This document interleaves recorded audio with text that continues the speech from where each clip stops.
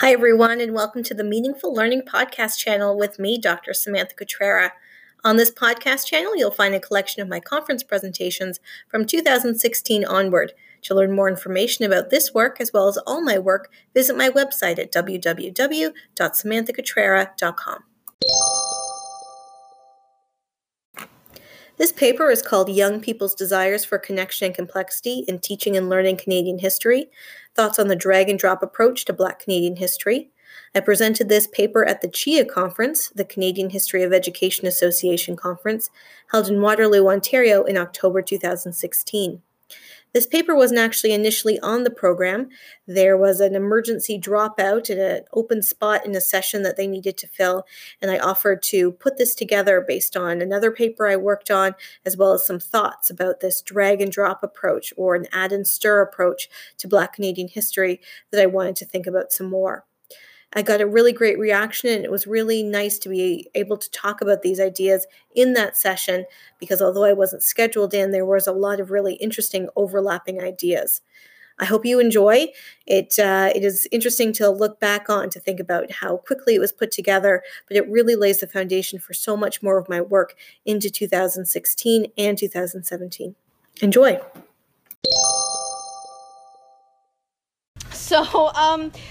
I'm talking about the work that I do is related to students learning related to Canadian history education. And this, while I have talked about care and complexity before, connection, complexity, and care before, this is fairly new to this audience, so stay awake. I'm going to focus primarily on thinking through Black Canadian history and thinking about Black Canadian history as a drag and drop method of dealing with whose histories should you teach, which is a question I've heard a lot. And it's similar to the papers that we've heard today in that there is this notion that if you just drag and drop the right content, then it's enough to change the narrative and it's enough to satisfy students. So in my work, I talk about meaningful learning a lot. So I just want to frame where I'm coming from when I'm saying meaningful learning. So meaningful learning, I define according to Joseph Novak's work, which is the constructive integration of thinking, feeling, and acting, leading to empowerment for commitment and responsibility in and for the wider world. Now, while Joseph Novak is coming from a cognitive transactional approach, a lot of these ideas are actually mirrored in Freire and Hooks and other sort of critical feminist, anti-racist, critical race theorists, the work of them as well. So I just want to frame that as how I'm coming into it. Meaningful learning, according to Joseph Novak, requires three things: connection to prior knowledge, the assent of the learner, and the meaningful material itself. So when teachers ask the question of whose history should you teach, and if you're looking at students who are Black Canadian students, often the remedy to these three things is to say, well, bring in Black history. That will connect to who they are, which isn't the same as connecting to prior knowledge, but could be perceived that way. It would be meaningful because they're Black people in history, so, meaningful. And of course they'll love it. They'll agree to learn. Because what's really important when we're talking about teaching and learning is that learning is a very personal act. You have to accept that what you are hearing is going to scaffold to your knowledge. So all of you have sat in classrooms and conference presentations where you're like, I don't really like that person. I'm not really going to listen. I'm not really going to learn because you're not consenting. You're not assenting to learn. So that's a really important component as well. So that's how I come to think of what meaningful learning history can do, but it can often get morphed around when thinking about how to address histories that are often sidelined, or to students that through their racialization, their gender, their class, can also be sidelined as part of the nation. So I define meaningful learning in history, in Canadian history in particular, as learning that has significance to students' lives now and in the future, both inside and outside the classroom, framed with interpretations of the past that align with students' sense of familiar or community history, in and for the wider world. So again, this may seem to say Black students, Black history. But what happens with that, just like following from Rose's, if you say women's students, women's history, is that students' identities become a pathology in which the only remedy is to then address their identity through additional content. What that does, though, is it separates students and it creates an us versus them. It also doesn't necessarily make history more meaningful. And so when I'm talking about meaningful learning in history, while I come to it in this way, students are saying the exact same thing. According to students, and this is interviews, this is ethnographic observation, this is being a participant observer in classrooms, this is being an educator myself, separate from formal research, students want to think about, effectively connect to and demonstrate their learning of Canadian history in ways that have lasting resonance to their presence and future. This is what students want.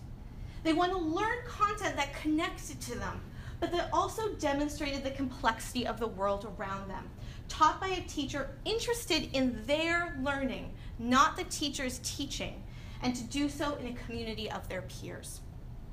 So the reason why I differentiate between teaching and learning is because they are different things, and we often talk so much about teaching that we forget about that learning. When we're talking about teaching over and over and over again, then all we want to do is problematize the teacher's narratives. But when we're listening to students, we can see that they aren't in a deficit-based model, which I hear was what the panel before this one in this room probably demonstrated. That students know and they want to understand that complexity even more. So I just want to note that often or earlier in my work, like in my doctoral work, for example, which was about 5 or 6 years ago now, I would separate connection and complexity I would separate content and instruction when talking about connection and complexity. But I have learned by looking over the data in preparation for this manuscript that I'm working on that the distinction is actually not a useful one. Students are looking for connection and complexity in their learning of history, and they don't actually care if it comes from instruction or content, but they still want it there. And that's where this notion of care and an affective dimension from a teacher comes in, to recognize how a particular classroom would respond to complex or connected content and or instruction. So students are looking for Canadian history to connect with who they are and to demonstrate the complexity of the world around them, which means that this idea of whose history should you teach, Black students, Black history, women's students, women's history, Asian students, Asian history, is not actually what students want. Even when you're talking to students and they say, I want more Black history, I'm Black myself, I want more Black history, that's not necessarily the only thing that they want. So to talk a little bit about my research in particular, in the 2 Canadian history classrooms that I worked in, the majority of students were students of color, people of color, who articulated aspects of their identity as opposed to Canadian norms. Although many of these students were referred to as immigrant students by teachers and the school administration, the majority of the students, the majority of whom were Black, and aligned with Caribbean and or African American culture and language and histories, were actually born in Canada and lived in Canada longer than the original country of origin that they would often talk about. So while teachers talked about these students as immigrants, the data from the school board and students' own understandings of themselves demonstrated that they were in fact Canadians born in Canada. So complexity for many of these students defined their identity in Canada. Students were neither home nor away, and it was the teachers, by implicitly or explicitly stating who and what was Canadian, ratified this liminality by ignoring the ethno-cultural complexities that students embodied. So it was the teachers that said they were other and that they needed other history. They needed history that could be considered controversial. But as one student said, it was sad that they couldn't do more stuff related to Black history, but once you've heard it, haven't you heard it? Because it kind of causes controversy once taught too much. The students in this class expressed anger that the Canadian history that they learned in school, because it didn't reflect their connections to Canada, didn't represent the complexity of the experiences that they understood to be Canadian. The classroom plays an important role in the construction of the symbolic boundaries of the nation, coming from Abdu Ahe, 2007. So when a history teacher fails to prioritize the connection and complexity of the many ways to be in Canada, teachers are drawing boundaries around belonging in the nation, around whatever or whoever can be simplistically dragged and dropped, added to the already consistent narrative. And it wasn't these students that I was working with. Students live a complicated and complex embodiment of Canadian identity that no single narrative would ever be able to adequately infect. If students are looking for history that connects to their complex worlds, then superficially adding Black history to the curriculum won't ultimately satisfy their desires to learn Canadian history that acknowledges the cultural connections and complexities around them. Students were critical of superficial tactics. They recognized superficial tactics to quell their desire to learn connected and complex history. Because they recognized that it limited their understanding of how to understand Canadian history in meaningful ways. The students said that when teachers brought Black history into the lessons, it, quote, wasn't a whole lesson on it that we could sit down and talk about how we feel. It's just, okay, today we're doing Black history, but tomorrow we're going to go back to the Holocaust, end quote. In another interview, a student recalled how her teacher, quote, just gave us a sheet about Black men in war, and that was it. She didn't discuss it or anything. It was just like, there's the sheet, and that's it, end quote. One student shared that while she had learned about the No. 2 Construction Battalion in her history class, the teacher, quote, said it was hard for them to come into the war. But then after that, once they were in, that's all they said. They didn't go on about actual accomplishments, end quote. These students who identified as Black Canadians, recognized that simply dropping in the stories of Black people into the lesson wasn't actually enough to satisfy their desires for connected and complex history. Students, according to Carla Peck in her 2011 publication, students bring complex identity-related frameworks to their study of history. End quote, not just a one-dimensional understanding of race and identity, and they wanted their history education to reflect that too. So it's understandably easy for these students, as well as teachers, to draw on the concept of Black history as a save-all, end-all for creating a more engaging Canadian history for youth who belong to the African diaspora.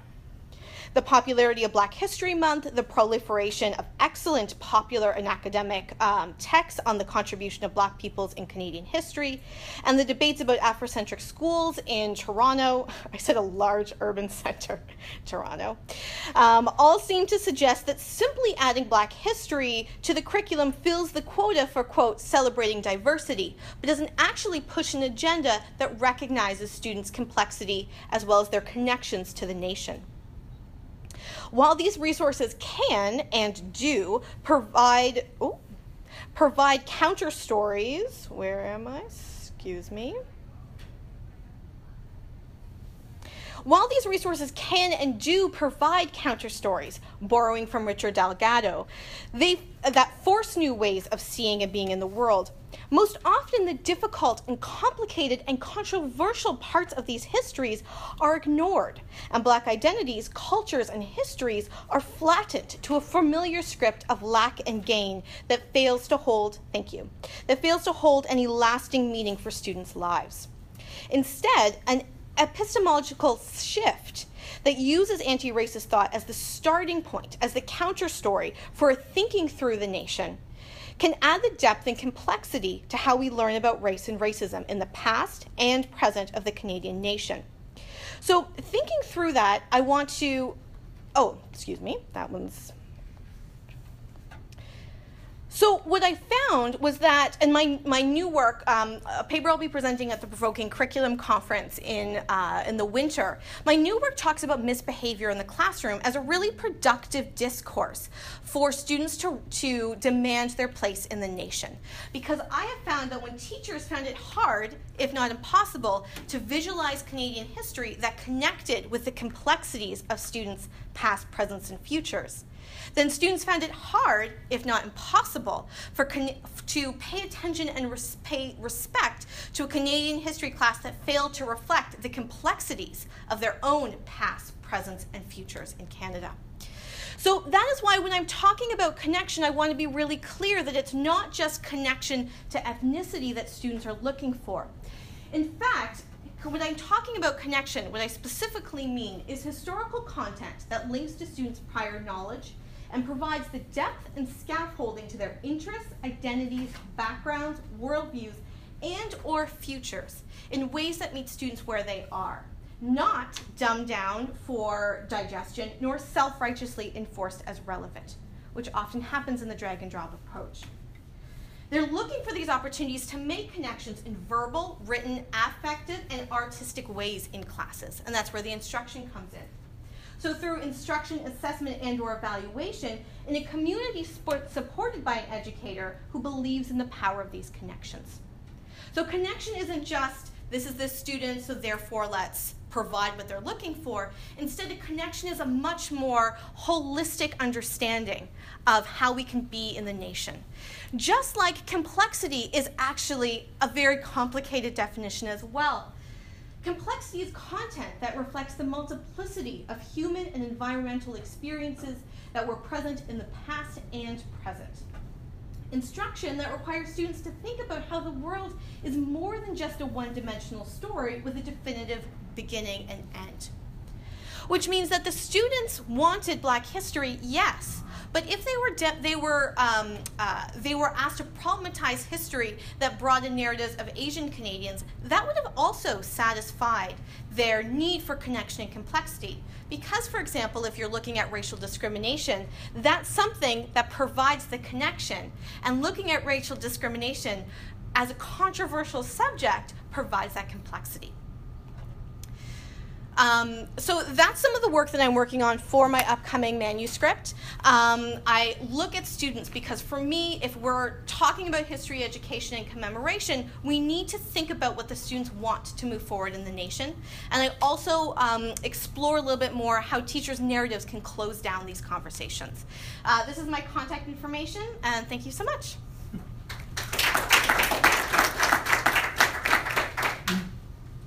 Thank you very much, Samantha. We do have a few minutes.